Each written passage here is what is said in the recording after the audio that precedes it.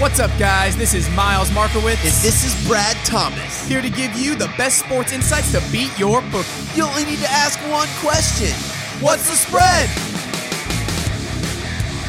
Top 10 sports moments. It's something that you don't really think about until you really think about it. Today is the day. Brad, how we doing? Dude, Miles. Compiling this list has been... The words escape me, honestly, because there were times where I felt like I wanted to cry. Honestly, honest tears putting this list together. And there are times where I just wish that I could relive those moments because there were just pure joy in my heart. Narrowing down the greatest moments. And I'm going to be fair. This is of my lifetime, guys. So you guys are talking about all these things that happened before I was born. F it. I didn't live it.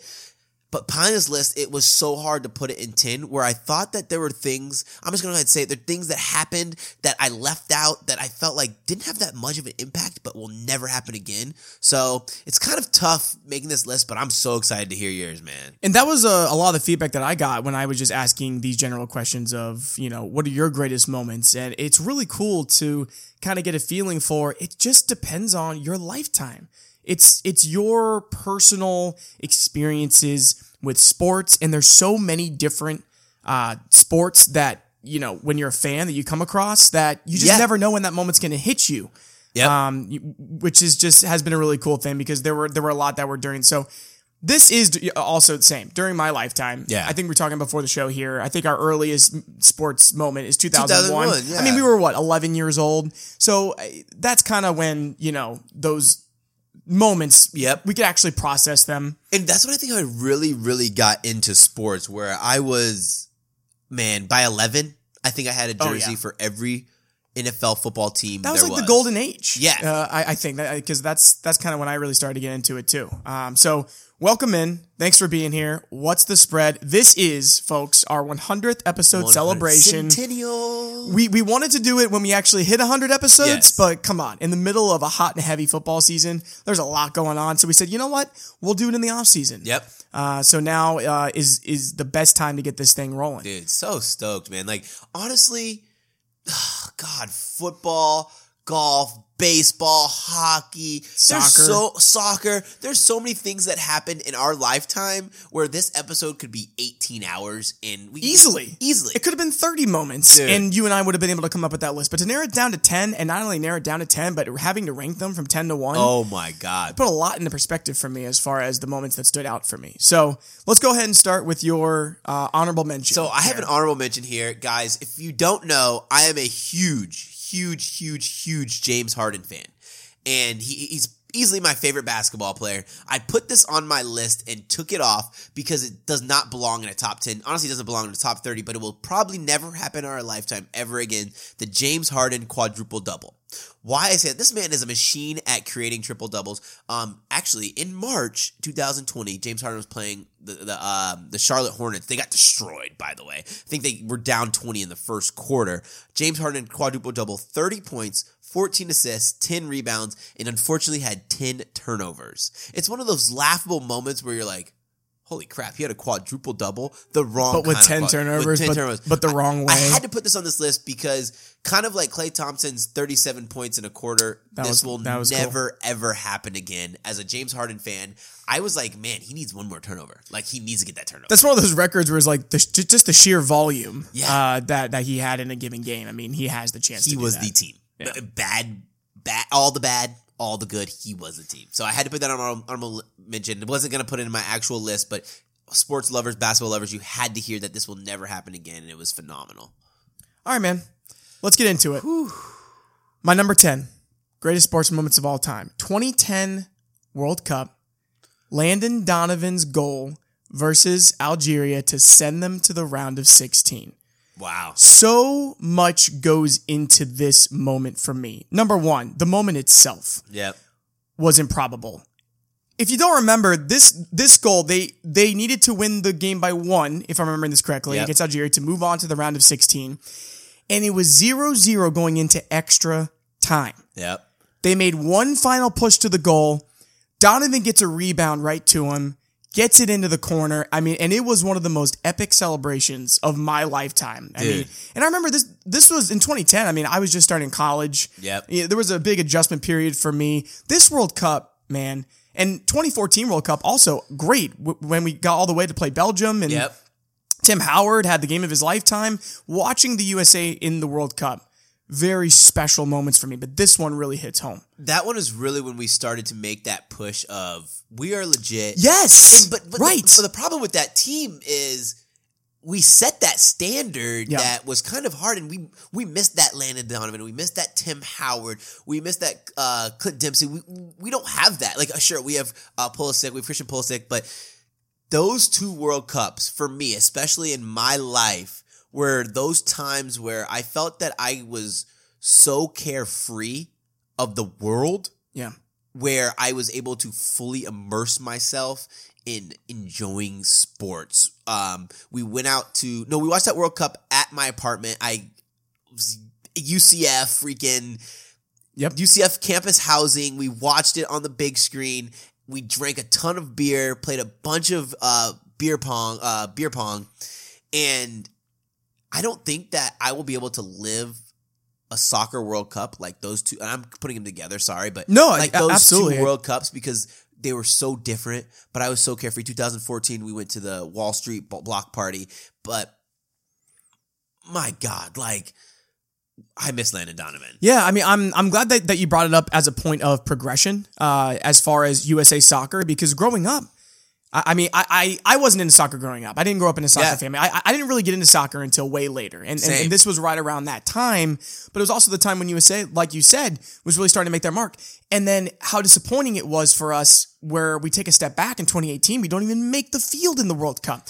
But that makes these two more special now. Yes. It shows you how, like, we kind of took it for granted. I took them for granted, man. Like, I did, because I expected to be in it and be competitive now every World Cup. Yep. Now, because that was the expectation. Absolutely. So, to me, it's like every 4 years, I get to be into this team and be excited. And because it's the one thing that brings the entire country together. Yes. Behind one team these days. Yes. Back in the day, before going on air, you and I were talking about the Miracle on Ice. That was another example, but it's not like that anymore. No, in the Olympics, players don't get to play in the Nobody Olympics. gets behind the country really.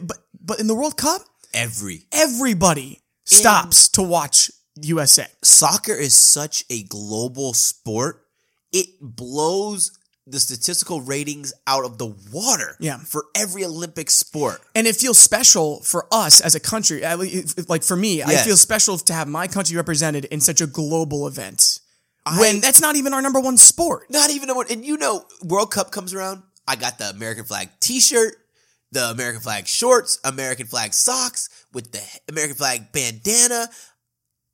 When do we do that for any other sport? And the goals are, when they come in the World Cup, they're just so exciting. Yes. And that's why that one right there stood out to me. By the way, I rewatched that moment again. The announcing for that moment was incredible. I wish I could remember it's a famous soccer announcer, but he did such a good job of making it such a monumental moment. I mean, it was so cool. He's just like, oh, it's destiny, Donovan. Oh my God. Some of these calls for my moments really make the moment for me, and I'll go into that. But that's my long-winded number 10. It's crazy that you said the calls, right? Yeah. So I'm a very visual person. A lot of mine are based off the pictures and the Sports Illustrated covers that happen. Yeah. For this number 10, it kind of brings me to tears that I had to rank it so low. My number 10. Guys, I'm a huge golf lover.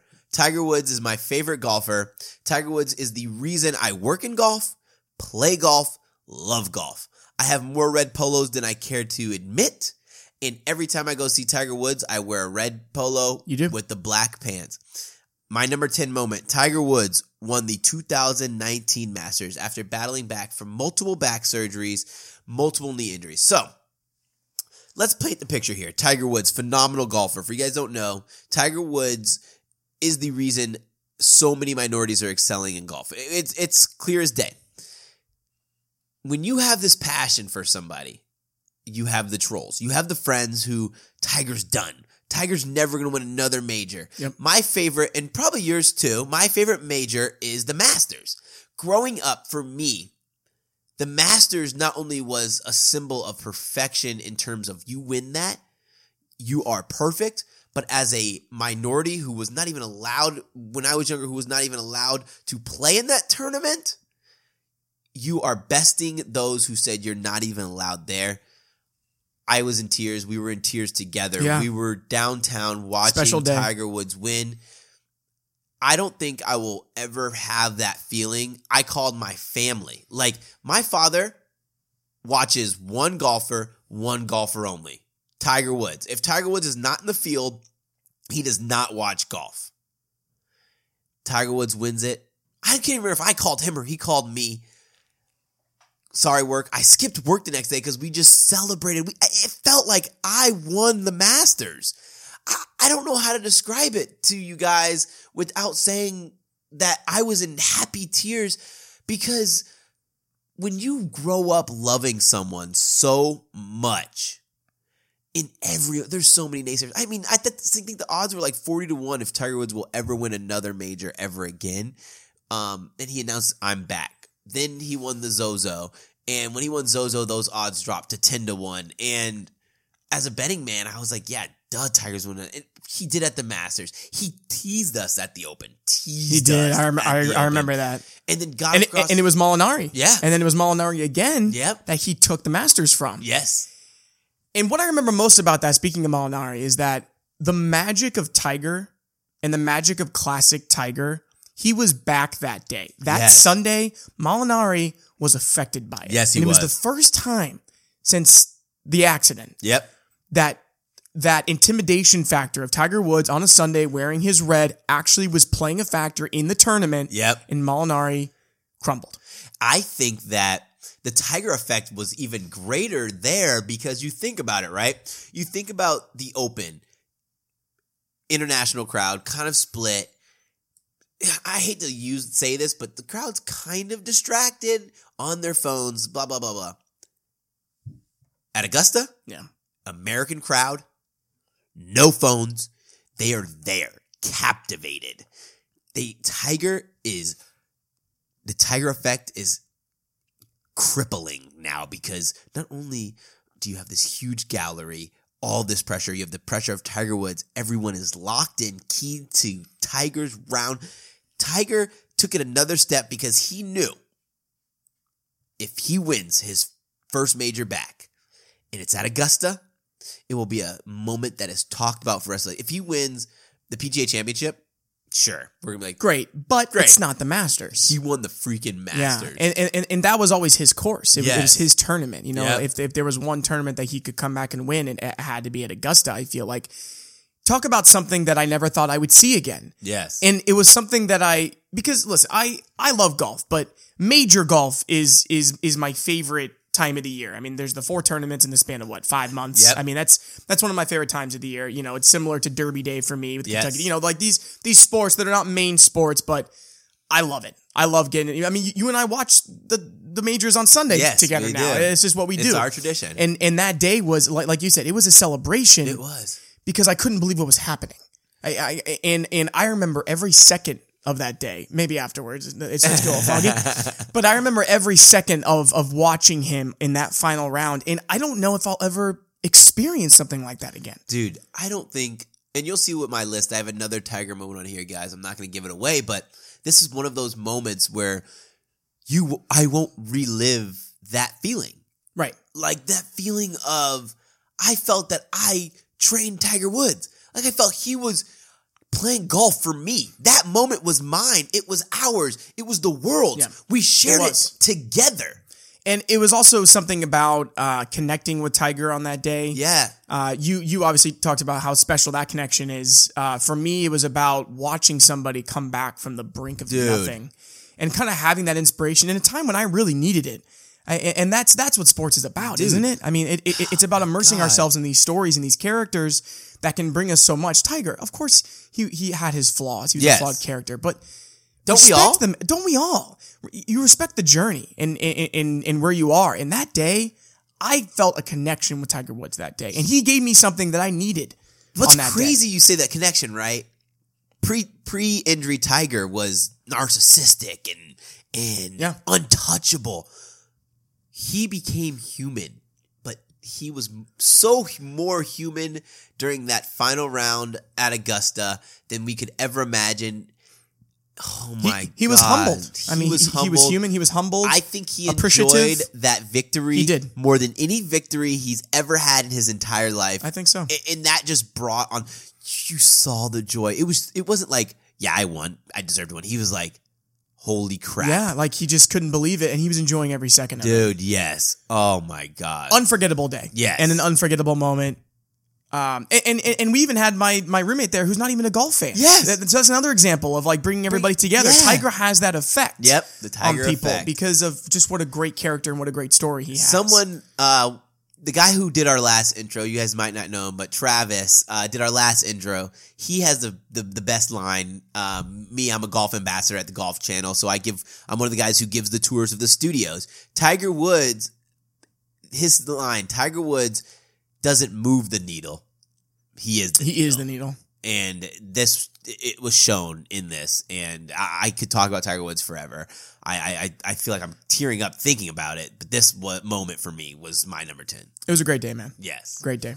All right, let's move on to number 9. Bear with me here.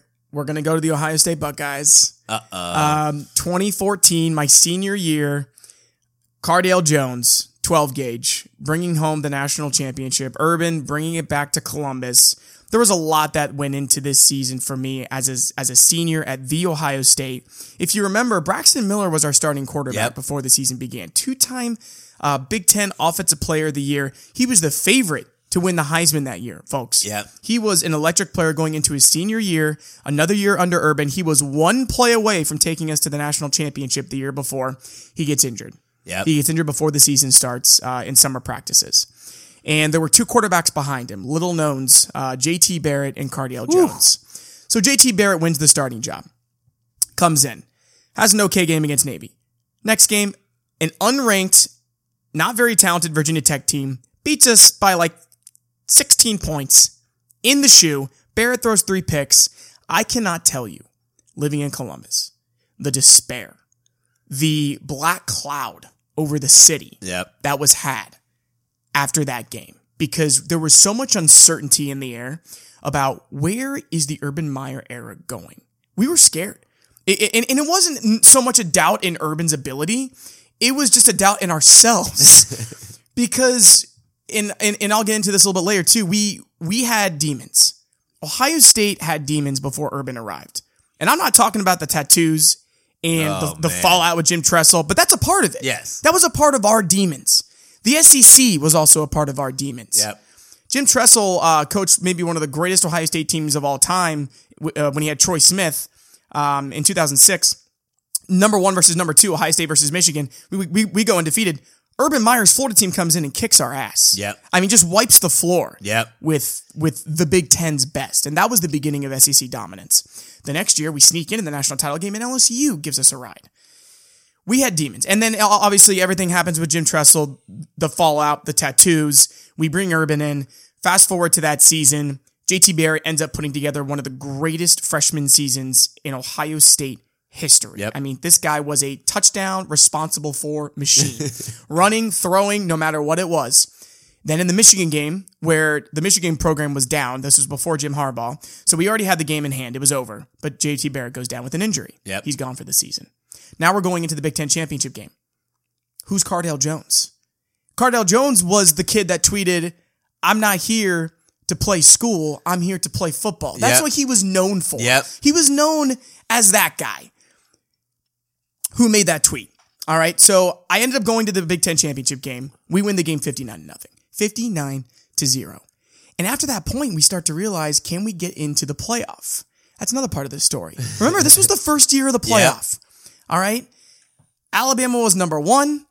I believe Oregon was number 2. Florida State number 3. There was a battle for the 4th spot. Ohio State ended up beating out TCU and Baylor for that 4th spot. There was a lot of controversy, but our performance in the Big Ten championship game behind Cardale Jones and Ezekiel Elliott emerging with a game where I think he almost had 200 yards in that game, but or maybe he eclipsed it. I don't know, but Cardale Jones was just throwing bombs. Me personally in college football, I had never seen anything like Cardale Jones. This guy not only was a big man, 6'6", throwing bombs down the football field, but he ran like a fullback. Yes. He was so difficult to defend. So we go into the game against Alabama, number 1 versus number 4, carrying in all of our demons. I won't spend too much time on it for your sake. But here's the thing, right? Yep. As a Bama fan, or even a Clemson fan now, they have multiple national championships, in the past 10 years. Yep. We have one. Yeah. This was our one moment. And this was our moment to, I called the Alabama game when I was thinking back on it. It was an exorcism of our demons that we were trying to shake off for so long. Yeah. I mean, it was a culmination of 10 years. And that game, do yourselves a favor, folks. Go back and watch I believe the year, it was the 2014 season, but it was the 2015 Sugar Bowl. It was January 1st. Yep. Watch that game.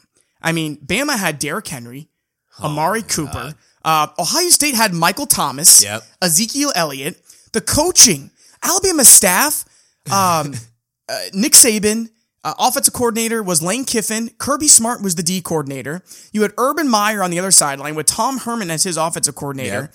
You go back and watch that game, you're going to hear names, and you're going to have a fun time watching it. It was an incredible back and forth match, but at the end of the day, Ohio State pulls it out. Ezekiel Elliott runs 85 yards to the house in the fourth quarter. Bama still almost comes back and wins the game, but us winning that game, it's a really special moment for Buckeye fans. I have it here as my number 9, but I have that just the whole run of Cardale Jones. His emergence as our star quarterback in those 3 games, him and Ezekiel Elliott, and how dominant our defense was. Because once we got to Oregon, we knew we had it. Yep. I went to that game as well. I went to all 3 of them. I didn't really have any doubts, Brad. Like I felt like we had already won it, and we proved it. We beat them by 22 points. And hoisted the trophy. And it was the first college football playoff. It was our only one in the last 10 years. We've had so much trouble since. And now what's ironic is, if you go back and listen to my podcast about the Ohio State Clemson game, I feel like we're right back to where we were, where we're trying to exercise our demons. And now they're playoff demons. Yes. With all of our lackluster performances, I guess, moving forward. But that year, especially it being my senior year, will always mean something to me and all of Buckeye Nation. So that is what I have here in my top 10 at number 9. Let's hear yours. My number 9. Guys, my number 9 is a collection of 10 years. In 2006, the one and only Black Mamba, Kobe Bryant, scored 81 points. Oh, man. The second highest point total in the game behind Wilt the Stilt Chamberlain. For me, that moment was cool. I still remember waking up that morning and thinking it was a typo on the SportsCenter screen. Yes, versus the Toronto Raptors. That moment was cool for me. It was really cool. It was a big basketball guy, big Kobe guy. It was cool for me. But the 10 years later, he plays his final game at Staples Center. He shot 50 times in this game, but he wanted to go out with Mamba mentality. He scored 60 points in the Staples Center for his final game of his career. This moment was really near and dear to my heart because one thing about Tiger Woods, you can put these two guys together, Kobe Bryant and Tiger Legends, Woods, because they are both that attacking personality. He wanted to go for 100. He said his goal was to go for 100. He wanted to tie Wilt Chamberlain. 60 points is no schlump effort. I don't care if he took 50 shots. But he really attacked that game. And in those 50 attempts, about 60 to 70% of those shots were quality looks. His teammates did not care that they were going to lose the game. This was Kobe's moment.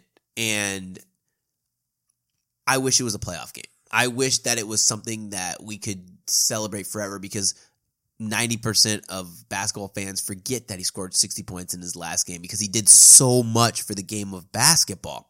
But for me as a Kobe fan, it really kind of was like, man, we are never, ever going to get to see this performance again. And remind you guys, he came off an Achilles injury. He was with a terrible Lakers team, but they didn't make the playoffs. No, he iced his legacy not even he needed to ice it. That was the cherry. He's like, guys, I'm going to go out and give you guys a show. He went on the microphone and was like, Mamba out. It's just the class that he had, the bravado, the impact.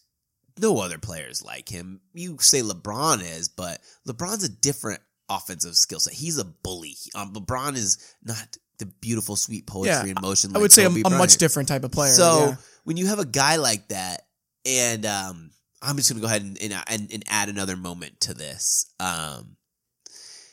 When Shaq was doing his speech about Kobe Bryant, this just really shows you, people say Kobe Bryant's selfish. He was selfish when he played basketball. But yeah, man, hell, I'm the best player in the world. I want to be selfish.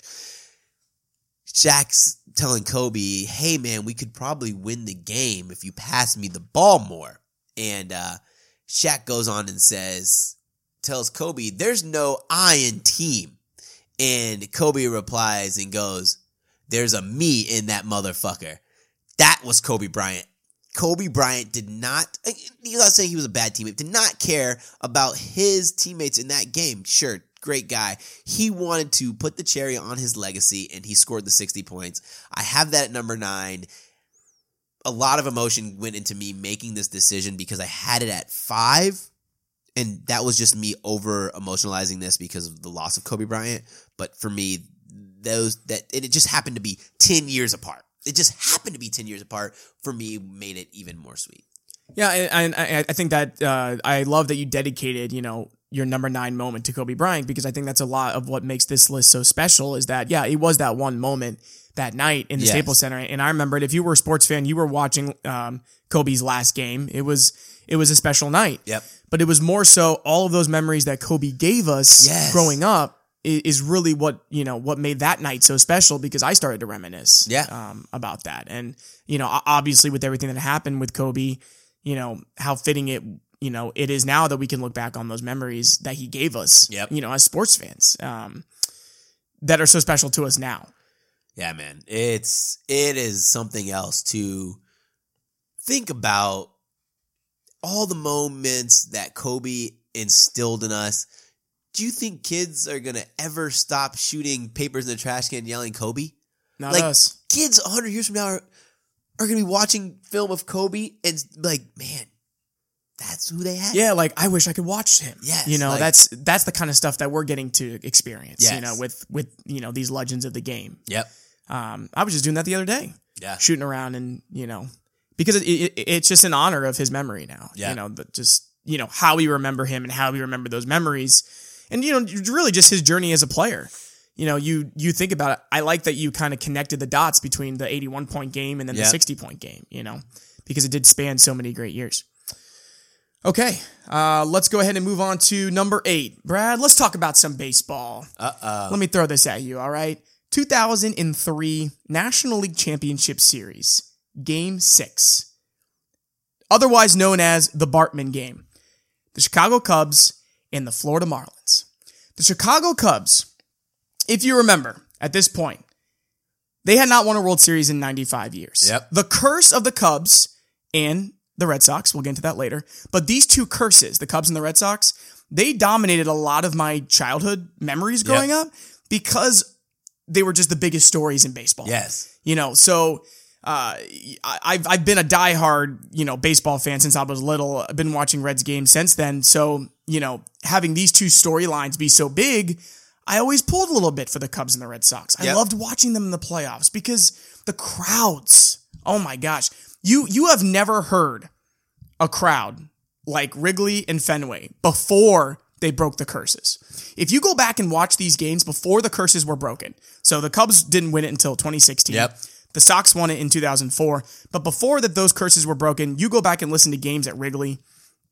I mean, you want to talk about electricity. And I actually went back, Brad, because MLB put a ton of games in their vault. Yeah. So I went back and I watched Game 6. I also watched Game 7. Okay. Awesome times. But in Game 6, you think about the series of events that had to unfold. All right. So here's the Bartman moment. It was the 8th inning. There was one out. The Cubs were up 3-0. They were up 3-2 in the series, so the Cubs were 4 outs away from going to the World Series, and they felt like this was their year. This was the year. The curse would finally be broken. Luis Castillo hits a foul ball into foul territory over on the left field foul pole. Moises Alou runs into the crowd, and Mr. Steve Bartman reaches out, just like any fan would, reaches out and interferes with Moises Alou. There was shock in the crowd. I mean, people started throwing garbage at this man.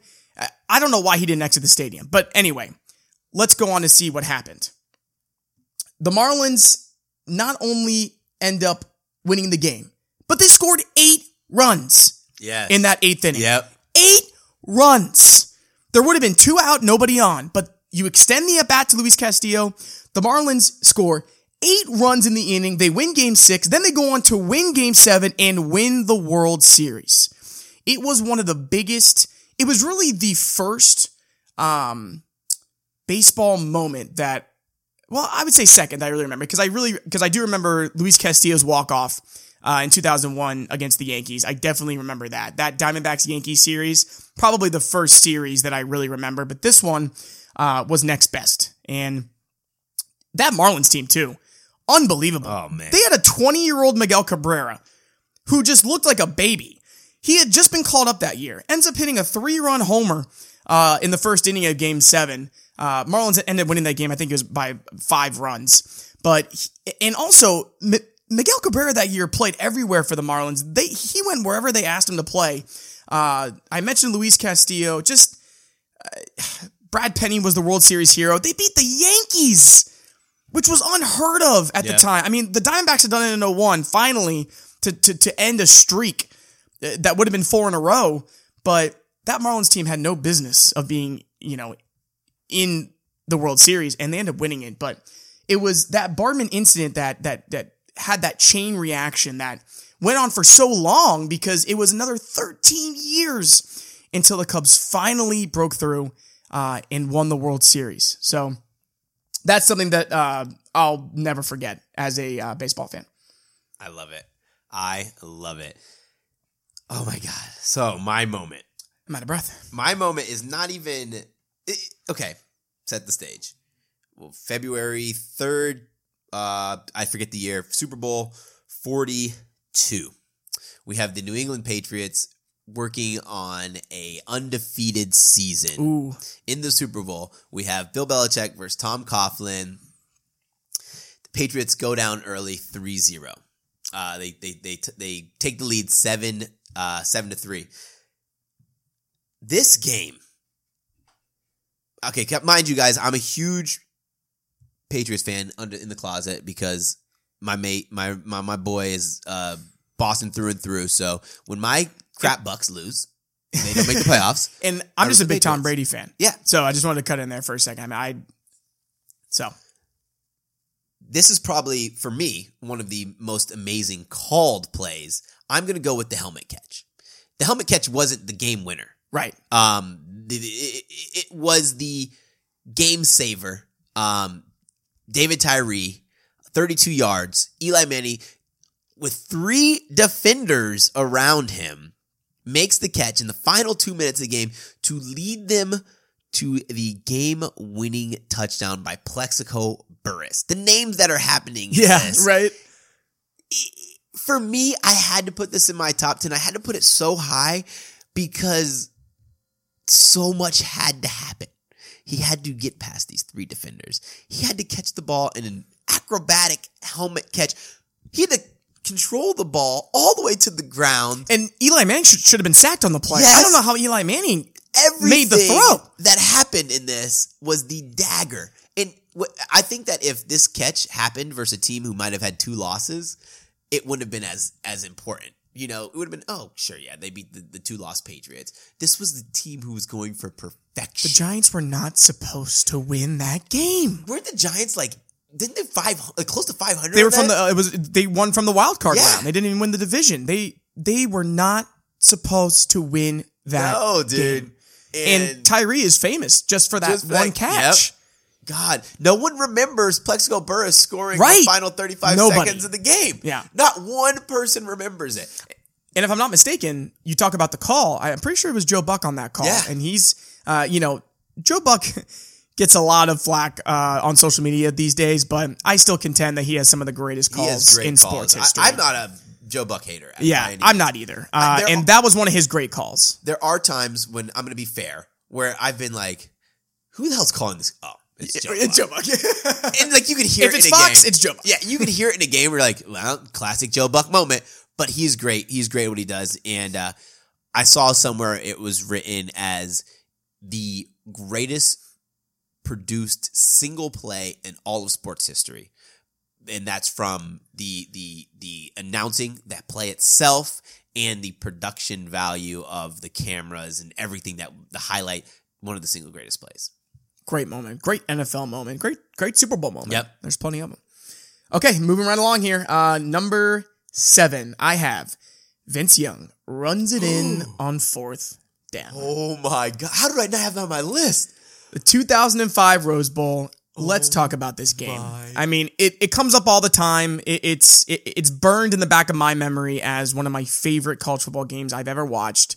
Very common opinion. There was a lot going on here, guys. I mean, USC, and if you haven't watched the 30 for 30 Trojan War, do yourself a favor and watch it. God. Because you look back on our childhood, Brad, and it's still, to me, this was before the SEC dominance. Yep.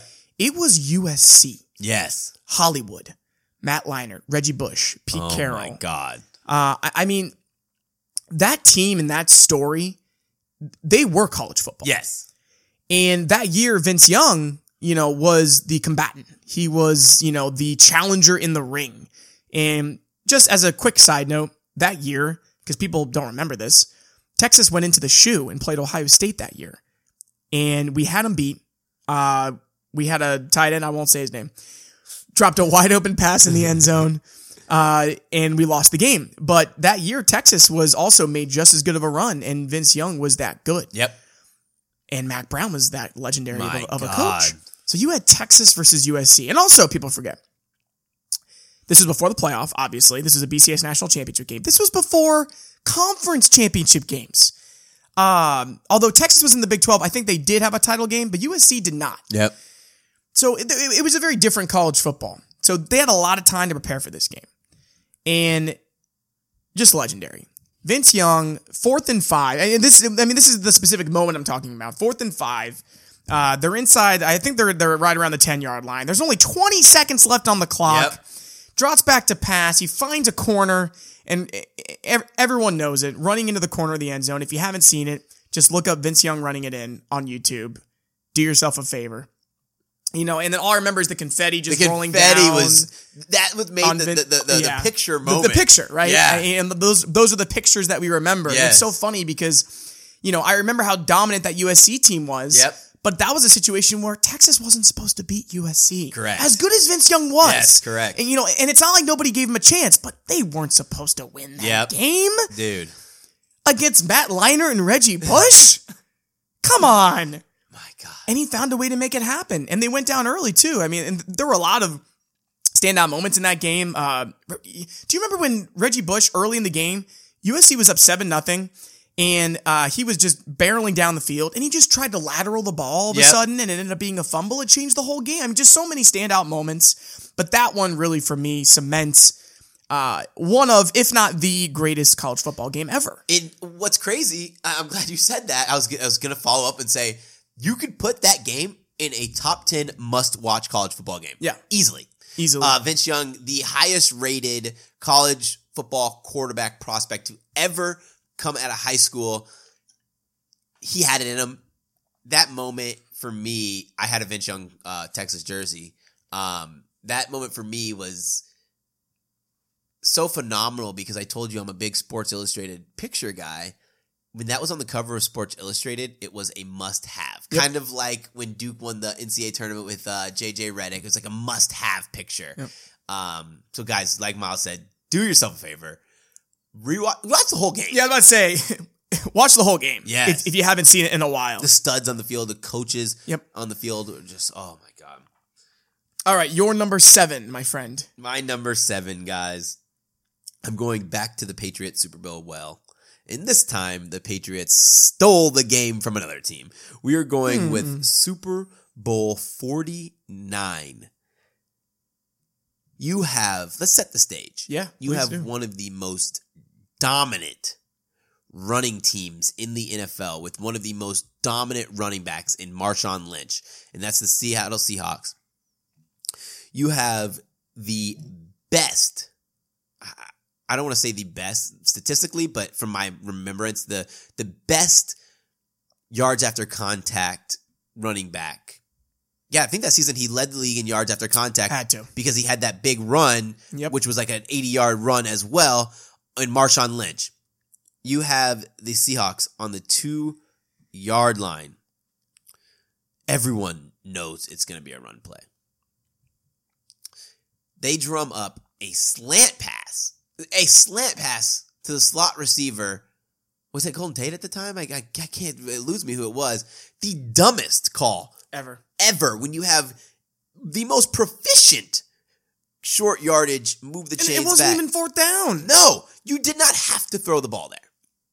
My stomach is still like, Brad, I can't watch that play. Oh, wait, let me tell you what happened. Sorry, go ahead. Yeah, you're right. They're not sports fans. They don't even know what we're talking about. You're right. Russell Wilson throws the ball, the slot play that was picked by Malcolm Brown in the end zone to seal the game. Malcolm Brown, to my memory, did not even win MVP. Should have won MVP that game. He was gifted the truck by Tom Brady, who won MVP but did not seal the game. You run the ball 10 out of 10 times there.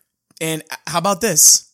Pete Carroll makes an appearance in my number 7 as the coach of USC, and then he makes an appearance in your number 7 as poor Pete, coach of the Seahawks. You got to run it in there. They were at the 2-yard line. All they needed was a touchdown. I can't remember if it was first or second down, but I think it was first down. Dude, yeah. And they end up running that slant play. They throw the interception, and Tom Brady gets another ring. I was just so confused because, like, every good coach in the world knows if you have a chance to win the game and you're throwing the ball, you throw it out of the back of the end zone. So you run a fade, or you can run an out, or you can run anything else, a corner, a slant in the middle of the field from the 2-yard line where all the defense is packed in already because they think you're running the ball. I could have intercepted that.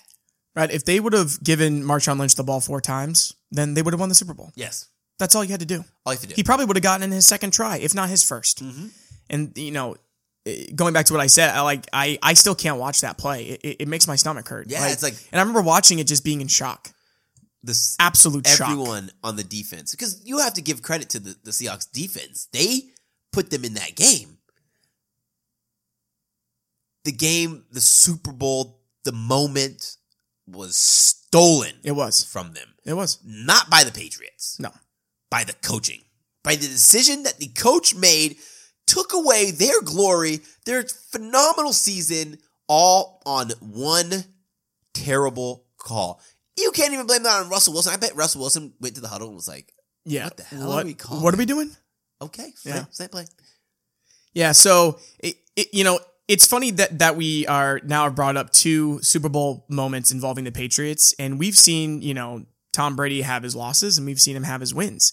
But, for guys like me and you, a lot of our sports fandom was shaped by the Patriots dynasty. Yes. That's one of the biggest stories, going back to storylines, with the Red Sox and the Cubs curses, the Patriots dynasty and Tom Brady, one of the biggest storylines of my sports life. And I'm a big Tom Brady fan. I'm a big Tom Brady guy because of that. I was never a hater. I love watching greatness. The reason that I'm saying this is because I'm going into my number 6, and it's another Patriots Super Bowl moment, the first on my list. This is actually the only NFL moment I have on my list. Okay, let's get it. And you know what the score was at the start of this moment? What? 28-3. Oh, here we go. Tom Brady's comeback, 2017 in the Super Bowl against the Falcons. It was one of the most incredible accomplishments in the history of the game. Not just the NFL, but of the entire sports world. Yes. Because in the Super Bowl, comebacks don't happen. Nope, especially not of that magnitude. I wish that I could have remembered exactly what the largest comeback was, but I don't think it was even double digits. I think the largest comeback was like 8 or 9 points up to that point. Yep. They go down 28-3, and I remember thinking to myself, and I'm like, if anybody can do it, it's Brady. And I'm like, if Tom Brady can make this happen and I get to watch him make the comeback, this is going to be one of my favorite sports moments ever. Now I'm just digging in and I'm like, can they do it? Please. One touchdown, another touchdown. Once he started getting momentum in that game, I mean, you think about it, they stopped running. Yep. It was just Tom Brady dropping back, slants, crossing routes, just whatever, screenplay, whatever he had to do. Brings them all the way back, goes to overtime, and they win the game in overtime. Yes. Incredible. Oh my God. So, like I said, closet Patriots fan.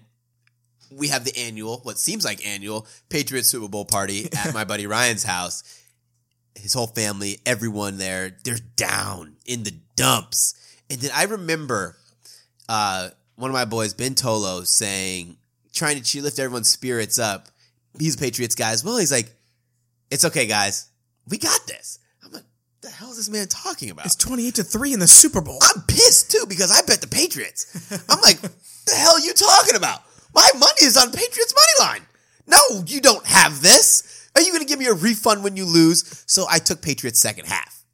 Good bet. And man, I tell you, I think Patriots second half was only like -3.5. Oh yeah, It wasn't that high. The Falcons were dominating that game, Brad. You remember? I mean, that was Matt Ryan's best year. They were dominant. The owner of the Falcons came onto the field. Yes, because he was ready to celebrate, and it wasn't even close to being over. I can't remember why I didn't take Patriots win game.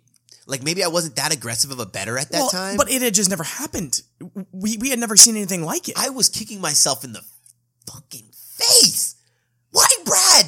You only took Patriots second half. I did win twice. So, guys, I'm not mad. I won Patriots money line, and I also won Patriots second half. But god dang, what a moment! Yeah, it was great. And, and it just kind of reflected why I loved watching Tom Brady. And, and it's not even that he's a buck now. He is. Oh my gosh. And it's not even that. I love the character Tom Brady. I just love watching him play. So it's just taking in all those moments just because we don't know, how much more time we have to watch legends on the field. You just don't know what you got till it's gone. All right, what's your number 6? My number 6 moment is another first ever to happen. It is in 2018 when the University of Maryland, Baltimore County. Guys, have you ever heard that name? No, neither had I. What the hell is this team? They are the first ever 16 seed to beat a number 1 seed in the NCAA college basketball tournament. Not only did they defeat a number 1 seed, they defeated probably one of the most complete Virginia teams that they've produced, because what makes this moment great, they didn't win on a buzzer beater. They didn't win because they went on a streak. They defeated the top defensive team in the country by 20 points. But what makes it even more special is not only did they accomplish this, no one cares about that game. They care about that moment. Fast forward a year later, Kyle Guy and the Virginia Cavaliers get the ultimate prize. They redeem redemption. That god awful moment and win the NCAA tournament. So it's a kind of a compilation of two things to show you how they battle adversity. I use Kyle Guy because he was on the team for both years. How he had a chance to erase that numbing defeat. They lost by 20. And this is a team that were holding their opponents to somewhere like 114. I mean, they were holding their opponents to under 60, 50 points ish. Their defense that year was per game. Yeah, incredible. I used 114 because that was the average of points scored by both teams in their games. Sorry guys, I'm a totals guy, like betting totals. But so to get beat by 20, it just shows you it's just like they weren't ready. They overlooked their opponent. It was a look ahead spot, and they got the redemption there. So I'm going to use that as my number 6 moment because weren't we together? Great choice. Oh yeah, I think absolutely. We were watching because I remember that was at my place, and we were watching that night. Wow. And you talk about something that I never thought I would see. Dude. I mean, I really did think about that for a second. Am I ever going to see a 16 beat a 1? And then when I thought about it, I made the decision. I said, no. It's never going to happen because the talent level between a 1 and a 16 is too much. UMBC. And, taking down the number 1 seed. Looking back on it, thinking back on it now is like, of course it had to be a defensive dominated team. It had to be. Had to be. Because when you have a team like that, you rely on your defense so much to create the offense, where if another team gets hot or you make some bad judgments, you get out of the game. You're out. You have no chance of winning. And then, as you said, just so awesome to see Virginia redeem that moment the next year and win the tournament. I mean, that's what makes sports so great. All right, Brad, we're heading into our top 5. So my number 5, buckle up, strap in for this one. Oh, here we go. So this is my last baseball moment. This is my number 1 baseball moment here. I have it in my top 5. 2004 American League Championship Series, the Boston Red Sox and the New York Yankees. The Boston Red Sox were down 3-0. This is a good one. Holy shit. Yeah. They were down 3-0.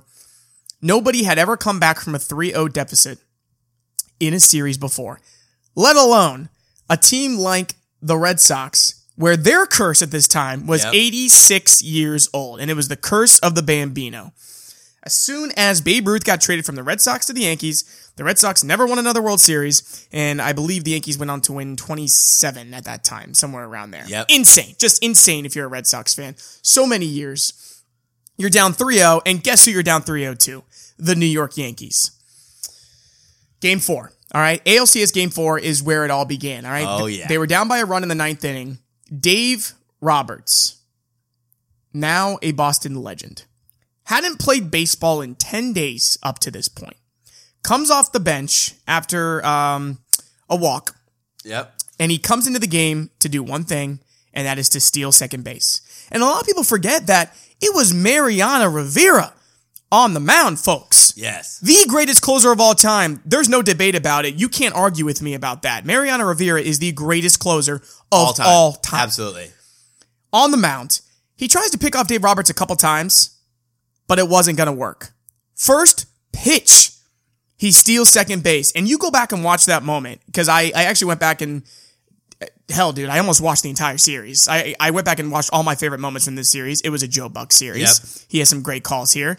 Got his hand just in, and the rest is literally history. He gets hit in, they tie the game.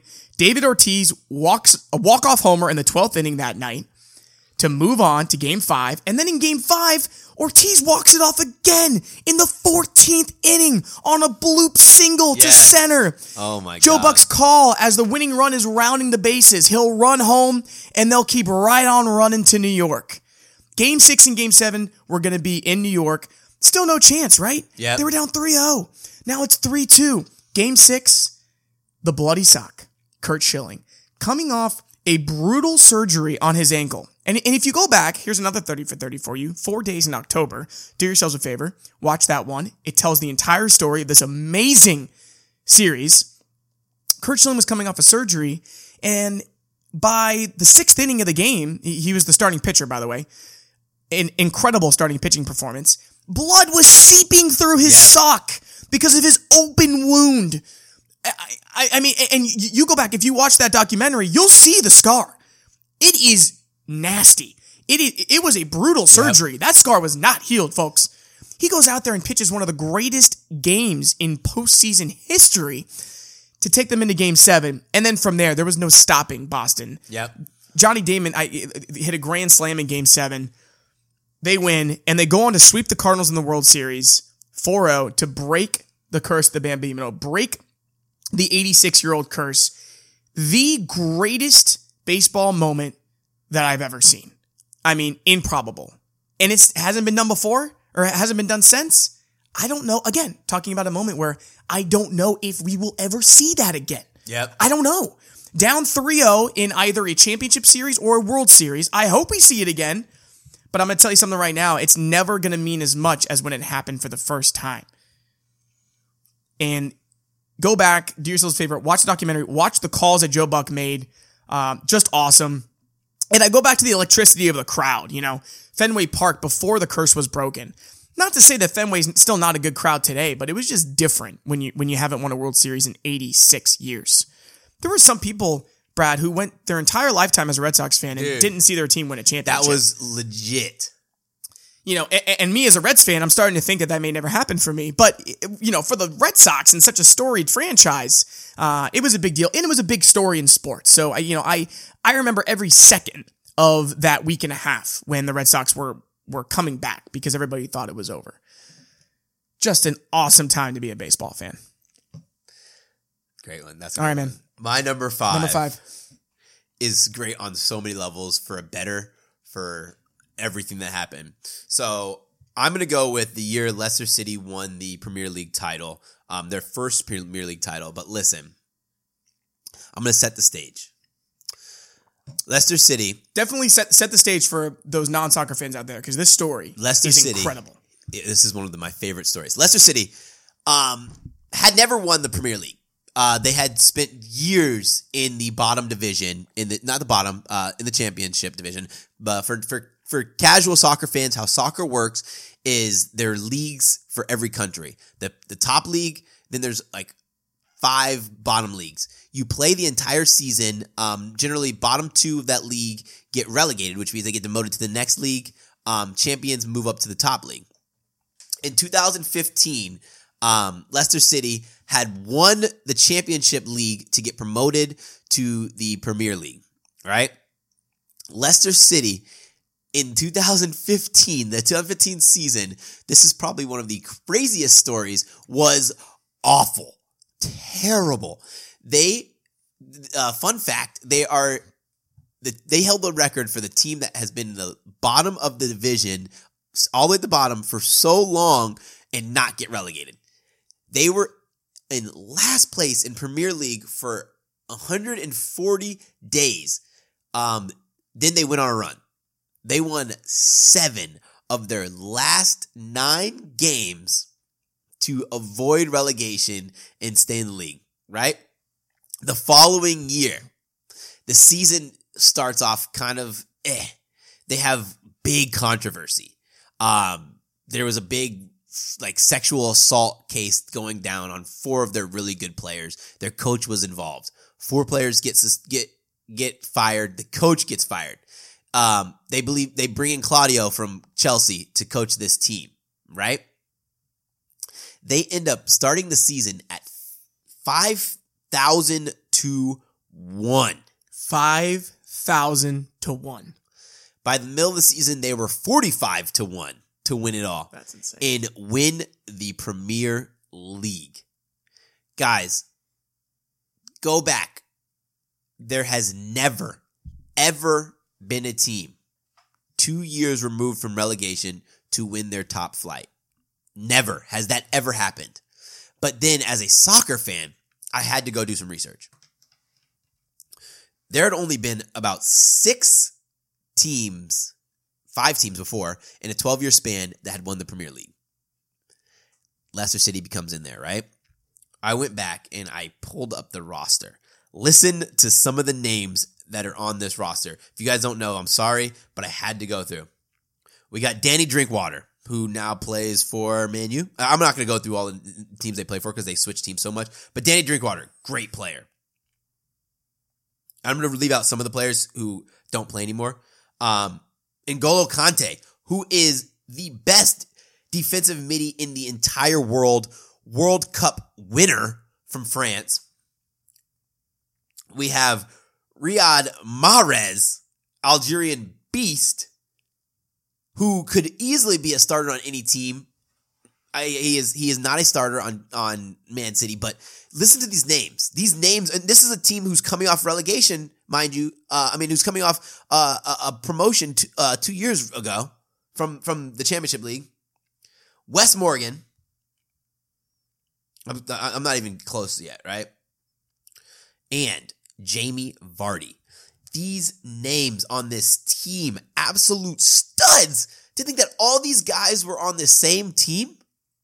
Holy crap. But that happens. It happens in every major story where you hear the underdogs. Like you think back and you're like, oh my God, look at the roster. Of course. Look at the lineup. Look at the offense. Look at the, But at the time, 5,000 to 1 odds. Yeah. That's like if here in America, we had this relegation system, like if it was like an NFL team that just got promoted and then they win the freaking Super Bowl. There was a guy who put, $100, $150. Oh no, it was $1,000. He put $1,000. Of course, he's a Leicester City fan, on Leicester City to win the Premier League at 5,000 to 1. Wow. $5 million payoff. Oh my God. That is just mind-boggling. I'm assuming he had to be pretty rich already, because $1,000 is a lot to just put on to an throw underdog on like that. Yeah, like those. Like a team who odds. has a 1% chance to win. Right. That's my number. Yeah, 5 moment, I remember man. that story and just having all of my friends who were soccer fans just explain to me how improbable the moment was, and just comparing it to seeing just an NFL team or MLB team going in with 5,000 to 1 odds and taking it. For us in America, that would be insane. But Yeah. if you're just a casual soccer fan, in this country, we don't really grasp soccer like other countries do. But that was unheard of. All right, going into our top 4 here. Number 4, 2007 Fiesta Bowl, Boise State and Oklahoma. Ooh. Many reasons why this lands so high on my top 10 sports moments of all time. First of all, it was the most fun I ever had watching a college football game. Yes. Boise State, Oklahoma. Boise State that year, this was before they really built their dynasty. This was the beginning. This was one of my favorite coaches, Chris Peterson, who was the coach of Washington, who, if you listen to the podcast, I talk about him a lot. This was a situation where you have to remember, in college football, upsets didn't really happen in 2007. It wasn't a thing. This was the BCS era. Boise State was, at the time, they were playing for the WAC. Yep. They weren't even in the Mountain West. Yep. The WAC doesn't even exist anymore, folks. It was the Western Athletic Conference. And Boise State was just the flashy team with the flashy blue uniforms and the blue turf. And they went 12-0 because they didn't play anybody. Yep. And here they are coming in to play Bob Stoops in Oklahoma. Adrian Peterson was on this Oklahoma team. Dude. You want to talk about no chance. Boise State had no chance to win this game. And not only did they win it, but it was the way they won it. Fourth quarter, they're down by 7. Time is ticking away. They're facing a 4th and 22, something crazy like that. And Chris Peterson breaks out the old hook and ladder. Yes. Which, if you don't know what I'm talking about, go look it up and see how the play was done. But it's basically a very long, I would say 15-yard crossing route. And then as soon as the receiver catches it, he flips it to another receiver coming from the other side of the field to then take it up the sideline for the game-tying touchdown. They take him to overtime. All right.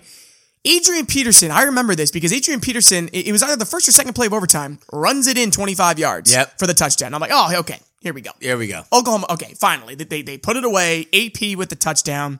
Boise State then scores a touchdown to respond, and Chris Peterson of lore decides to go for 2. And he pulls out the Statue of Liberty. Yes. On a 2-point conversion. You want to talk about a play that nobody saw coming. Sure as hell, Oklahoma didn't see it coming. No, dude. And if you don't know what a Statue of Liberty play is, the quarterback drops back and he turns his body to one side of the field to act like he's about to throw to that side of the field. And then he puts the football behind his back and the running back just takes it and goes the other way where there's nobody waiting for him. And it was Ian Johnson was the running back, runs it into the corner of the end zone. Boise State wins. They upset Oklahoma. And what happens the next year? I went back into my history archives and I did some digging here because I really wanted to know, wait a minute, was the App State upset over Michigan before or after this game?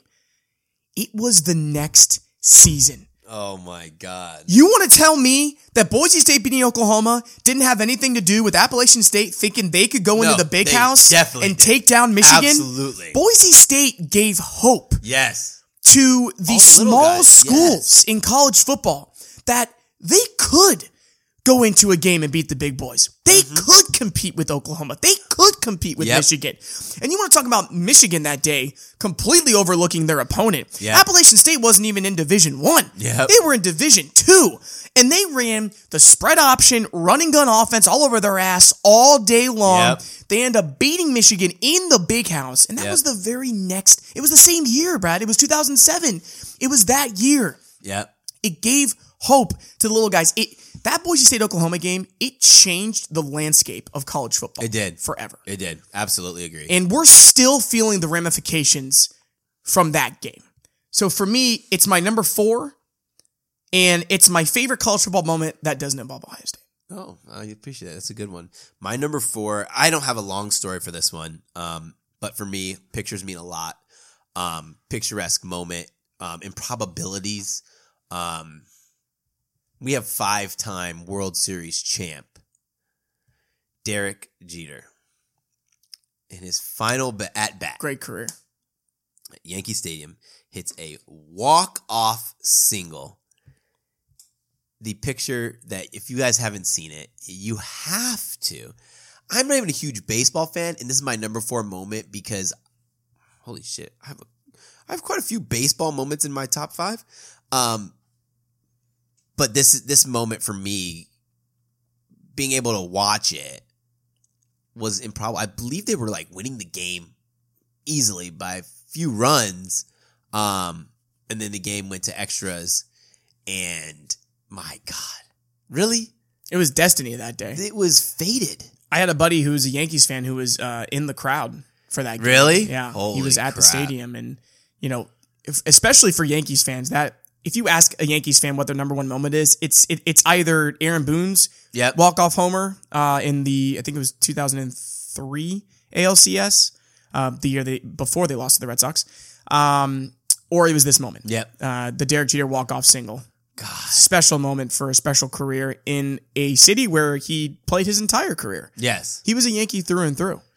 My God. That moment, I had to put it in my top 5, and I didn't know where I was going to position it. But you talk about great sports moments to be alive for, to watch. Imagine your buddy who's there live. I couldn't think of any other single moment that deserved one single moment. The rest of my top 5 does not involve one single moment, one single act, and this is it. This had to be in my top 5.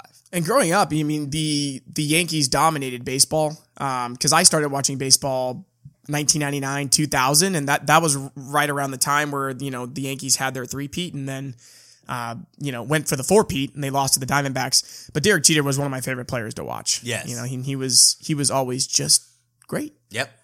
Man. All right, man, we are down to our top 3. Oh, top man. 3 moments. Oh.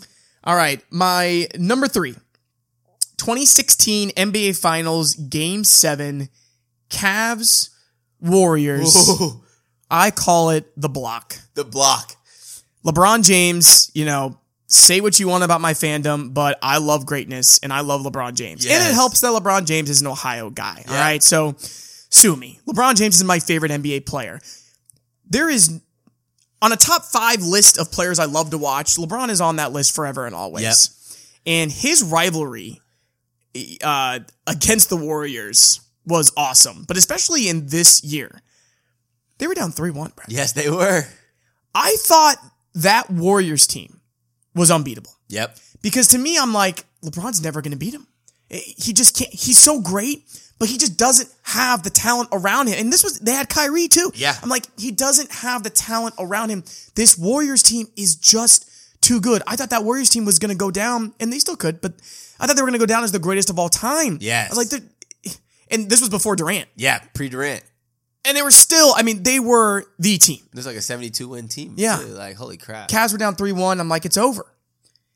They end up coming back to tie the series 3-3 in that Game 7. I went back and I watched the last 3 minutes, or it may have been the last 4 minutes of that game. Yep. And here's why the block was so significant. LeBron James with the block was the call. Yep. Because before that play, the teams couldn't score. No. It was literally 3 minutes where nobody could score. That block, Kyrie Irving came back and shot a cold-blooded three-pointer. That ended up being, the game-winning shot in all essence. But in a time where they were trading missed baskets, that block is what set up the Kyrie Irving three-pointer. Yep. And LeBron winning for Cleveland. And again, it helps that I'm an Ohio guy. I know a lot of Cleveland. I have a lot of Cleveland in my family. You. Yes. Oh my God. The emotion that he was overcome with. Yes. Everything that he had gone through in his journey Yep. and in his life, and everything that he wanted to do for Cleveland. He left Cleveland because he wanted to have his own path, and he Yep. wanted to. He wanted the rings and he wanted the championships, and he deserved to do that. He was Yes. that type of player because the Cavs didn't give him a team. Yep. He came back to the Cavs. He put together a pretty damn good team Yep. in the process, so that helped. But he came back to win him a title. Yes. And he did that. He did. And It was for just me, crazy. Yeah. That will always be my LeBron James moment. I hope he gets a couple more with the Lakers because I think he should have at least 5 or 6 at this point. Yes. Unfortunately, the Heat ran into a really good San Antonio team. Yep. So I think he should. Oh, and a really good Dallas team. So, I think back to LeBron James' career, right? And I think back to those 2 series where Yes. the Heat lost to the Mavericks and they lost to the Spurs. I think they should have won all of them. Yes. Because they had that kind of talent. You think about it. So I'm glad you said that, right? A lot of people are saying it's hard to call LeBron James the GOAT because he didn't win enough rings. Right. But you think about the teams that he played on. First, we think about the Cavaliers. And then the teams he played against. He played against some of the most stacked teams with future Hall of Famers that almost anybody who has a lot of rings played against. Yeah, absolutely. And think about the teams he did have with the Cavs. Yeah. Think about the teams that those Cavs teams that he took to the finals and lost because they stood no chance. Where their best player was Varejao? Yeah. So just his greatness, and that's a topic for another day. And I can't wait to see this 30 for 30 with Michael Jordan that's about to come out, or whatever it is. I think it's like a 10-part series that ESPN is releasing. Yeah. I'm going to watch every second of it. I wasn't there to see Michael play. I only have the highlights and the memories. Okay. But for me, LeBron is the greatest of all time for a lot of reasons, but that moment stands out to me. Cool. We're at number 3. Number 3. I don't think I've had an Alabama moment. You haven't. Lay it on me. Perfect number 3. Guys, Alabama fan through and through. Families from Tuscaloosa, Alabama. That is the home of the Alabama Crimson Tide. My father loves Alabama. My uncle cuts their hair. His wife helps prepare meals. Family goes to every game that lives in Tuscaloosa. We have a tradition in our family to go to A-Day. And if you guys don't know, A-Day is the annual spring game. I've been there. I took Miles there. When we heard about this guy, what was his name? Tua Tagovailoa? What the heck? Who is this guy? Guys, I started watching film. You tell me a high school football player's name, if you even mention it to me, I'm watching their film. I'm watching this film. Gamer. He's an intense gamer. Has kind of a weird release where he kind of feels like he's throwing his entire body into it. But god dang, every pass he made has been pinpoint. One thing that we think about a lot, that I noticed a lot of watching high school football players, a lot of the guys who squeak their way into the top 10 for quarterbacks have phenomenal receivers. Have receivers who end up being great players. You look at Tua's team, he had solid receivers, but they had no choice but to catch the ball. It was in their hands every time. I'm getting a little excited. We have Jalen Hurts. His high school film, he's one of those guys who's guilty of this. Jalen Hurts was bigger than everybody, stronger than everybody, and had 2 phenomenal receivers where it masked a lot of his inaccuracies. But when you are that fast, you run a 4.5. You could squat over 400 pounds. You are huge. You are going to be a great quarterback. Especially in college football. College football, yeah, because you have that running ability. Yes. Jalen Hurts did everything he needed to do. He checked all the boxes. He was a winner, proven winner. His freshman season, SEC Player of the Year. I don't know if he heard the footsteps, but I heard the footsteps. I heard the chatter of the Alabama faithful. Saban, when are you going to put Tua in? Bench Jameis. We want Tua. So my moment number 3 is a story that will end up being a 30 for 30 because it's a span of 2 years. First year, it is the 2018 National Championship. Alabama is down 13-0. We aren't doing anything on Nothing. offense. Their game planning are run Nothing. so bad. Saban is a guy who sticks to his guns.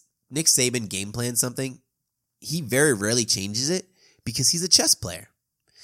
Your chess strategy doesn't change. You just work it through and it'll find its way. He made one of the toughest decisions because everything that Jalen Hurts did for the program, he was a winner. Didn't turn the ball over. But we couldn't score. Tua comes in.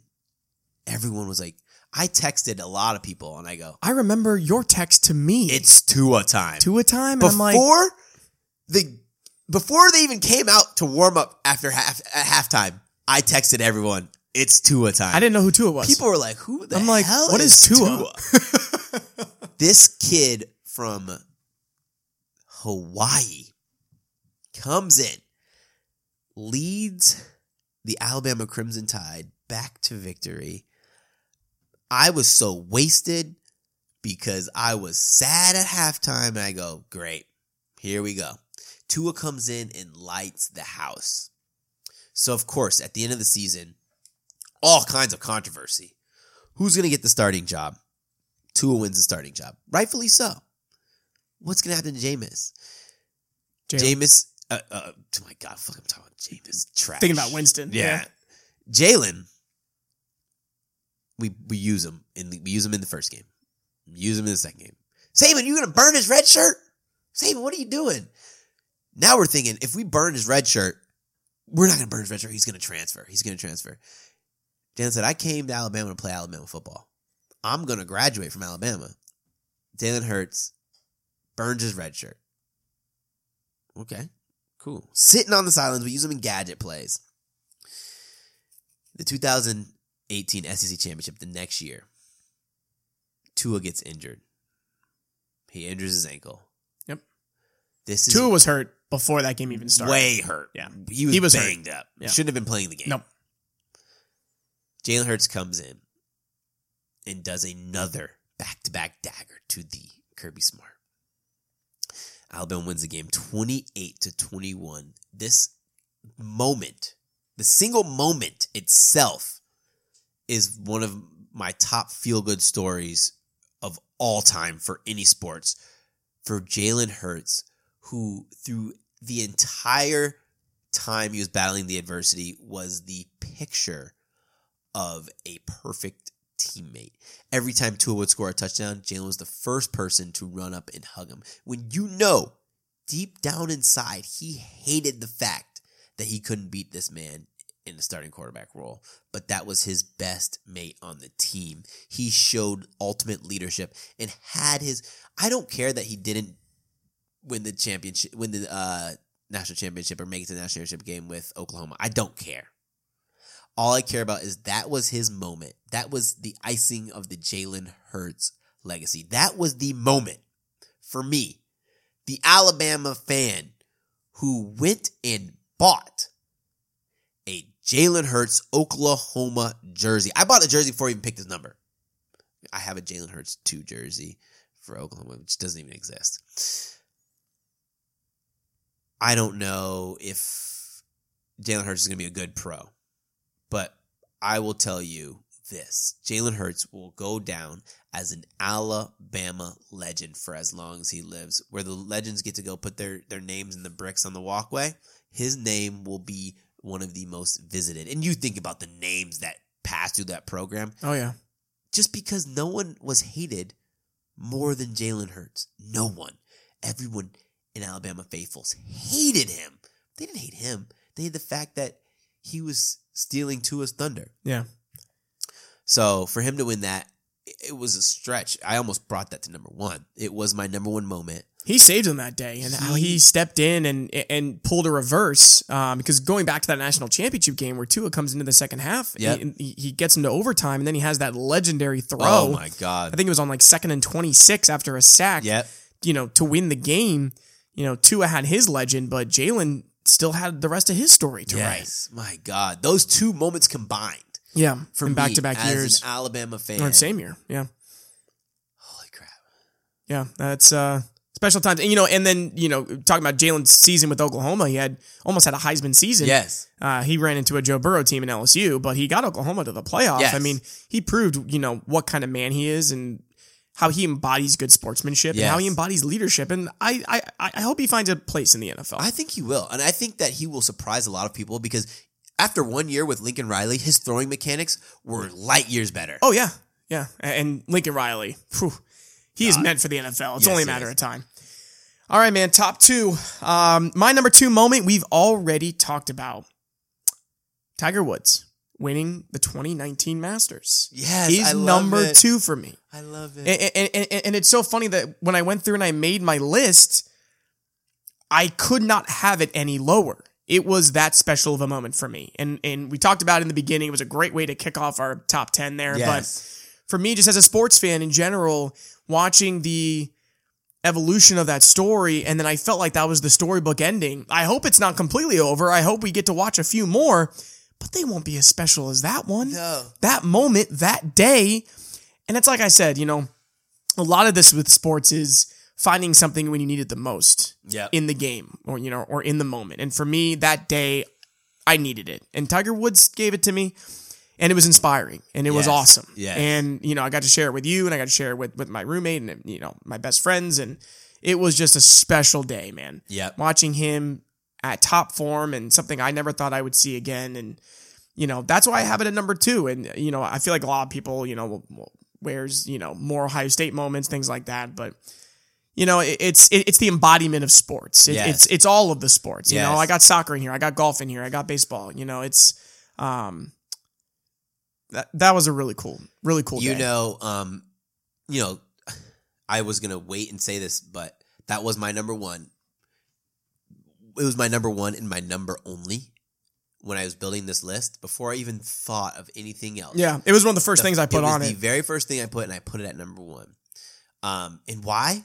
Because like you said, everything that happens, the feelings, but most important statement I made, I think we said it to each other, is if Tiger Woods never wins another tournament for the rest of his life, I'm good. Yeah, I remember happy. that. Yep, same. I feel great. That was it. Because we'll always have that moment. We will have that moment. So with him and with the game.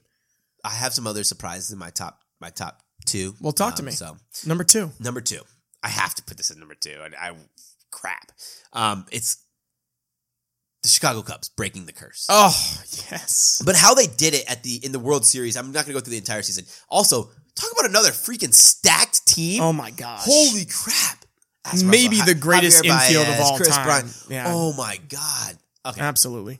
Let's not go there, but you get it. Oh, yeah.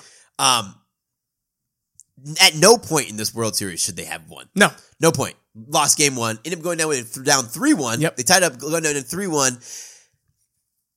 And then winning game 7. In Cleveland. In extras. After a rain delay. Yes. The ups and downs of that game. Oh my God. That's one of the greatest games in baseball history. And so that year I took Cleveland to win. I took Cleveland to win the World Series. I took Cleveland's win total.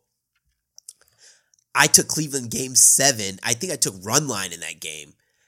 Every part of me was rooting against this Cubs team.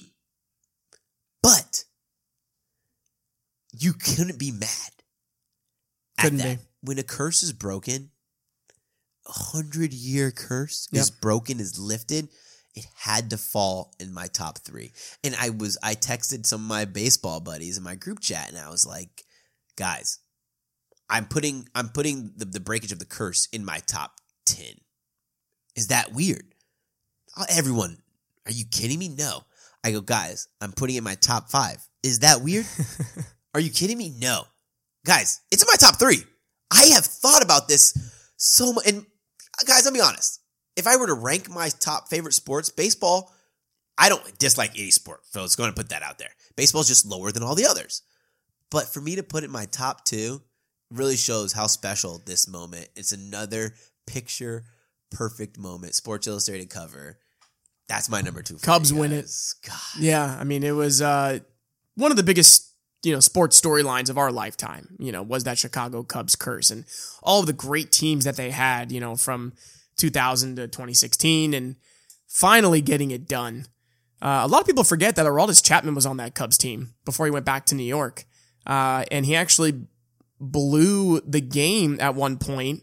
I think the Indians tied it. I don't think they took the lead on that home run. Cleveland fans can correct me, but Chapman blowing the game, I'm like, oh my God, they're going to lose. Yep. You know, if Chapman can't even break the curse, then this thing's over. Yeah. And yeah, it goes into extras. The Cubs find a way to win it. Yeah. Just an awesome moment. And that's another game, folks. That's a game that you can find in HD, so it'll be a little better picture than the other ones.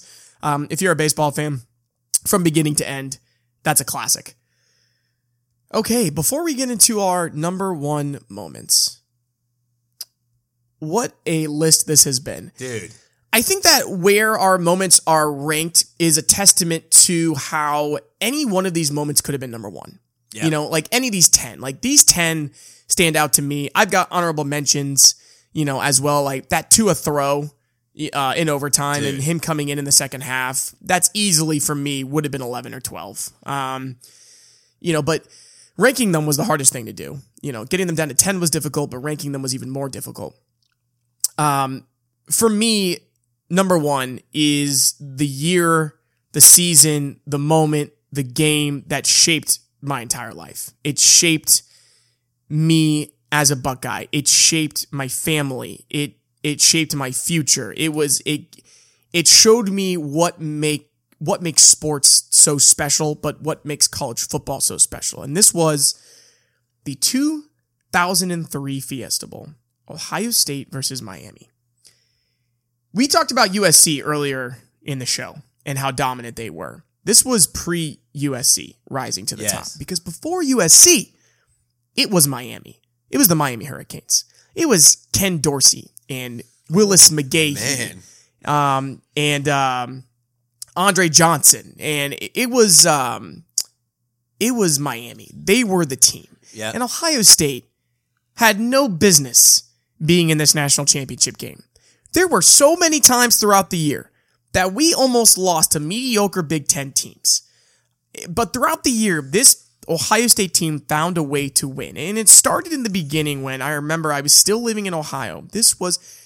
During this season is when I moved to Orlando from Ohio. Yep. So I kind of lost my Ohio ties, but moving to Florida solidified my, ties to Ohio. And my family and our ties to Ohio State was something that brought us closer together as we moved away from our entire family. We were the first of our family to move away from Ohio. Both sides of the family, everybody stayed there. No one had made that big of a move. That year, my dad had moved to Florida early, so I was still left behind in Ohio. I actually ended up going to the Shoe that year. It was my second game as a Buckeye fan. And this year, the story was Maurice Claret, the true freshman. Ooh. And every sports fan remembers Maurice Claret because it was one of the biggest stories in sports at the time. Because true freshmen, Brad, if you remember, they didn't play during that time. Yep. It was a rarity to see a true freshman come in and not only play, but be as dominant as Maurice Claret. I mean, he was the reason that we were winning these football games. At one point in the year, he did get injured and we had to play without him. And it was Craig Krenzel at quarterback who brought us back. But watching them go 11-0, and then, or I believe it was 12-0, because we actually had an extra non-conference game that year. Anyway, not important. We get to the Michigan game. Yeah, it's the biggest game of the year every year. And for us, Michigan was always the team that ended our season. Yeah, in the 90s, we could never beat them. I remember that my family had found this alumni association here in Orlando where we could go and watch Ohio State games with other Buckeye fans, and it was massive. Like on game day, we would walk into a bar and there'd be 350 Buckeye fans to fill a bar, and it was just rowdy and raucous, and it felt like we were back home. That day for Michigan, I remember my mom and my sister couldn't handle the stress. It was a close game. It was 14-9, and Michigan had the ball, and they were going down the field to win the game, and it was just me and my dad, and Ohio State gets the stop, and they get the win, and we're going to the national championship. I'm jumping up and down with my dad. I look up, and he's got tears in his eyes.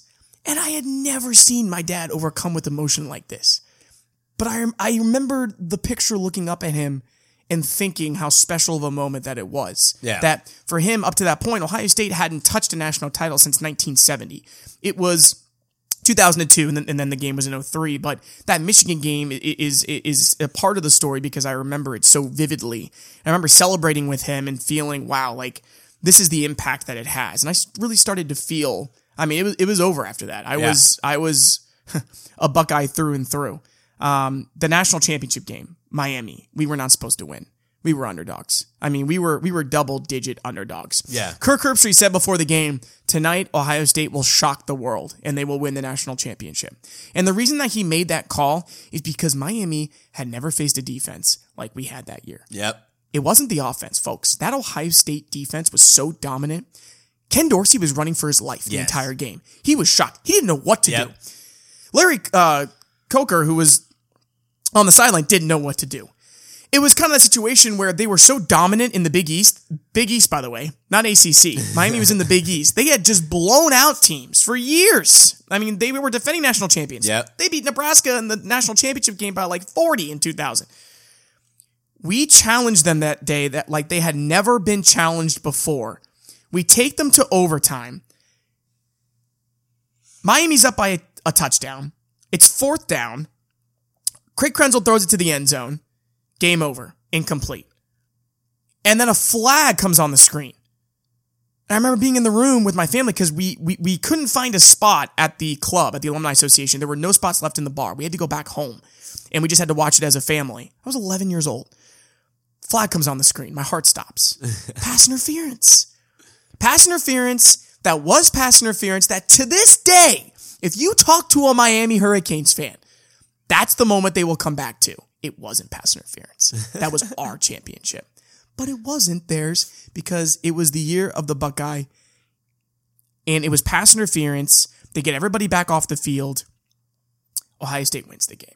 They win the national championship. This was my first real year as being a Buckeye fan, watching every game and remembering it. We talked about the age of 11. But for me, after that, it was over. I mean, that was my life. That was my family, and that's what kept us connected to Ohio. And man, there's no moment tops that for me. You know, the pass interference, I love going back to. I love going back to that game. At one point in that game, Ken Dorsey threw an interception. Or no, I'm sorry. Craig Krenzel threw an interception in the end zone. Miami starts to run it back, and Maurice Clarett runs over and just rips the ball away from the defender to get the ball back. I mean, we had moments like that. And there were also, Ken Dorsey throwing interceptions wasn't a thing. That was not a thing. It didn't happen. We were such underdogs in that game that winning it was just set off this chain of events, for Ohio State and for that Jim Tressel era that if it wasn't for the SEC, we could have had 3. And that was pre-SEC, but that season was special as a Buckeye and as a college football fan. And man, something that I'll relive and remember for forever. But that's number 1. Nothing stands out to me like that. So that's it. I am now done. That is my list. Great list. Let's move on to you. Number 1. Let's hear it. Oh man. So rightfully so. My life, pretty much revolves around sports, but mainly revolves around golf. I work in golf. Yeah. I bet golf. I write about golf. I love golf. Golf is my favorite sport. So rightfully so, I had to start my list with my main golf influence and end my list, my main golf influence. For me, growing up, I was good at sports. I loved sports as a little kid. I got into the golf at the age of 6. Age of 6 was 2016. Golf Channel had just started up. There's this guy coming on the scene. 1996 then? Yeah. What'd I say? 2016. My God, It's okay. Go on. 1996. 1996. Golf Channel just started up. This guy coming on the scene, Tiger Woods. He's been good since about 2001, but really coming on the scene 1996. My parents came into my room. Brad, do you want to give golf a shot? Now, at this point in my life, I'm 6 years old. I am competing at a national level in combat sports. I'm doing Taekwondo right now, and doing freestyle tournaments. Totally different. Golf, combat sports, opposite fields. So now I've growing up. Now I am 9 years old. I'm 9 years old. Been in golf for 3 years now.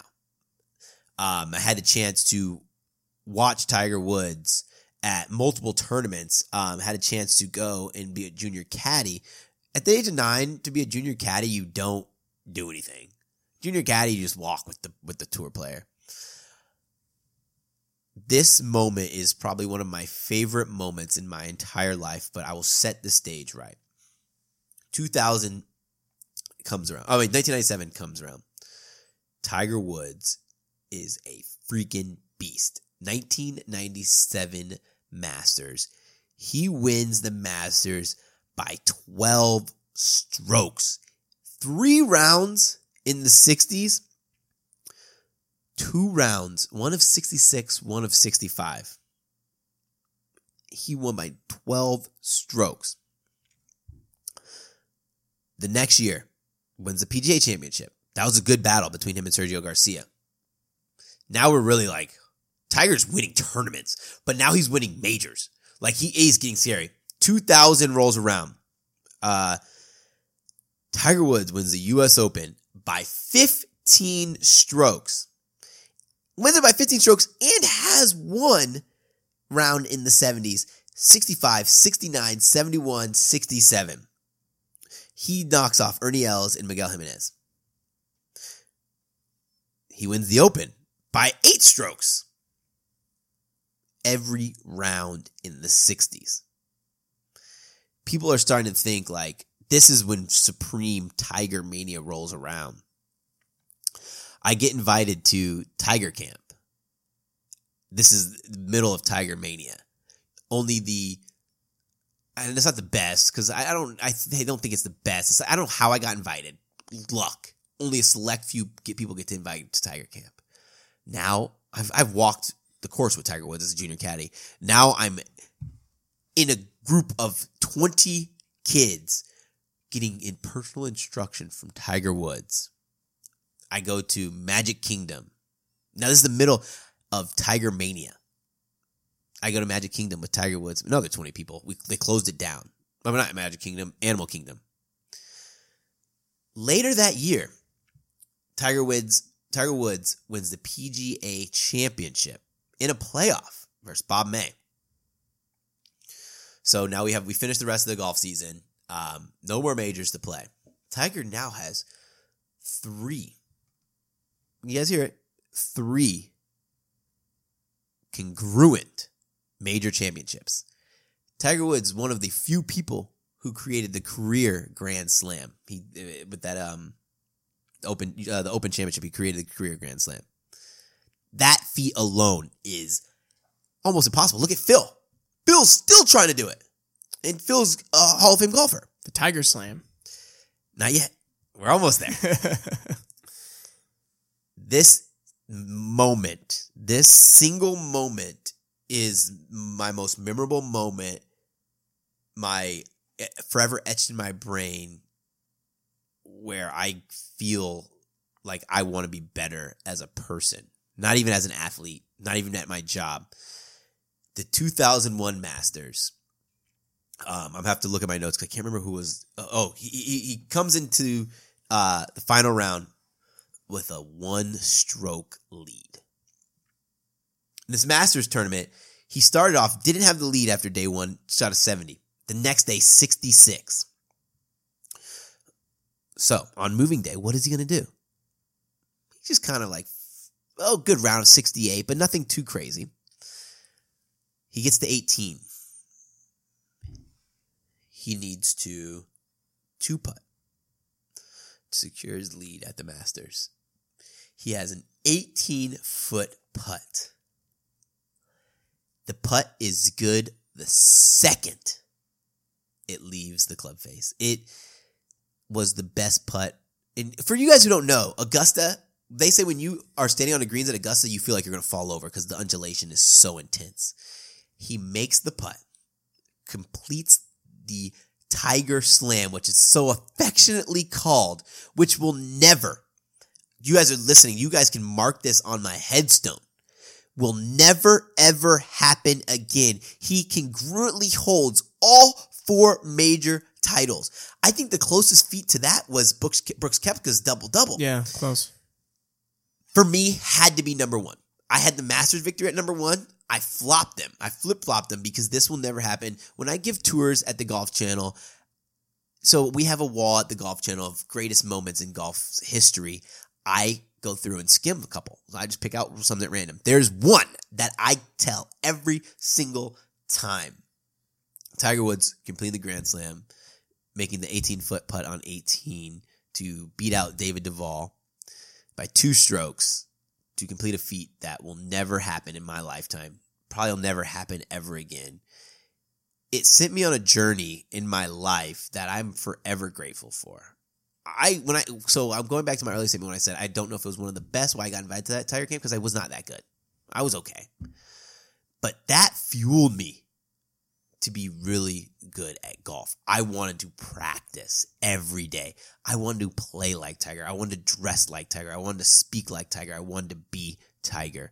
All because 2000 to 2001, I had the life-changing events of meeting Tiger Woods, getting to ask Tiger Woods. Funny story, at that camp, I asked Tiger Woods a question. He gave me the most douchebag response. That, like thinking back to it now, but that didn't change anything. And then him completing the Grand Slam for me was the icing on the cake for this list. The career Grand Slam, the Tiger Slam. It makes me proud to be a Tiger fan because he started my journey and he ended my top 10 journey with number 10. I'm glad you had that on your list. The only moment that we had on our list that was the same was the moment we spent together and we shared and watched greatness unravel. And I will leave my top 10 at that, where I'm more than happy. Like you said, people were wondering, why didn't you have enough more Ohio State? I didn't have that much Alabama stuff. But I had a lot of Tiger because it is my roots in sports. It's the second sport I ever played. It's the sport I live every day. So it's cool that there were such great stories behind our number 1 moments, because I think if you really think about it, if you sit down and you create your moments and then you start ranking them when it comes to sports, I think everybody's number 1 is going to have a story of how it shaped them and how it moved them and how they are who they are today because of it. And that's why it's not just a game. And I don't care what sport. I don't care what game you're talking about. It's not. No. It's not just a game. No, not even close. You know, and I've heard that thrown around a couple times, and I don't argue it. I just don't even talk about it, because if you say that, then you don't get it. Yeah, you don't get it. These moments change our lives. They give us inspiration. They validate our emotions. We feel the way we feel because of these moments. We watch sports because of these moments. We go to sporting events because of these moments. We hug our friends because of these moments. Miles, through our journey in the podcast, one thing is evident in our lives in the podcast is we've gotten so close. We've gotten so close to the bond of sports. The bond that sports gives us is such an unbreakable bond because we live these moments together. We don't even need to be in the same state, and we are living moments together. That's what is the beauty of sports. You could be halfway across the world and share a moment with someone that neither of you will ever forget, will forever be in your hearts, in your minds. That's what makes this top 10 list so great. It's worldwide. It's all inclusive. Yeah. Worldwide. It's something that we both grew up with. It's why we share that passion here. And I think this was a very fitting way to celebrate 100 episodes together, and here's to 100 more. And if you made it this far in the podcast, then you are who we are targeting. Yes, you are you are who we do this for, and we hope that we can turn this thing into something special. Yes, and the newcomers. I've had so many newcomers hit me up about the podcast. Thank you, too. Yeah. Thank everyone who listens to the podcast, guys. I'm excited for the next 100 episodes that we do when our 200 episode comes around. Maybe we might do something special for 150th episode. Maybe I'll get my numbers right the next time. But guys, where can they find us? Man, thank you so much for listening to the podcast. Be sure to download the podcast, iTunes, Stitcher, Google Play, Spotify. Be sure to rank, rate, comment, subscribe. Everything, every engagement you guys do with the podcast helps us out more. We look forward to this journey with you guys, and thank you for listening to What's the Spread podcast.